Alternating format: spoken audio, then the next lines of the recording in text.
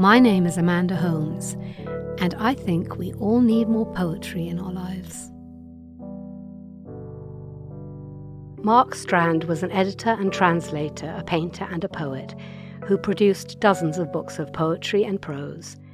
He was the recipient of a Pulitzer Prize and served as U.S. Poet Laureate from 1990 to 1991.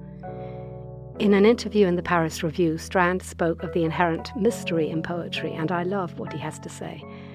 I like to be mystified, because it's really that place which is unreachable or mysterious, at which the poem becomes ours, finally, becomes the possession of the reader. He continues, "We live with mystery, but we don't like the feeling. I think we should get used to it. We feel we have to know what things mean, to be on top of this and that. I don't think it's human, you know, to be that competent at life. That attitude is far from poetry." So here by request is Mark Strand's poem, The Coming of Light.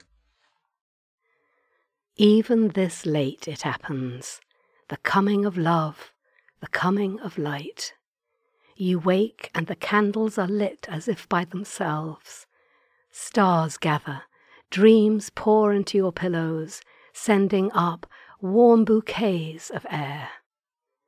Even this late the bones of the body shine, and tomorrow's dust flares into breath.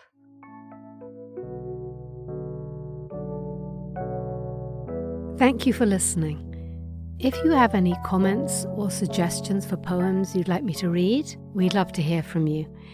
You can send us an email at podcast@theamericanscholar.org or comment on our website, theamericanscholar.org.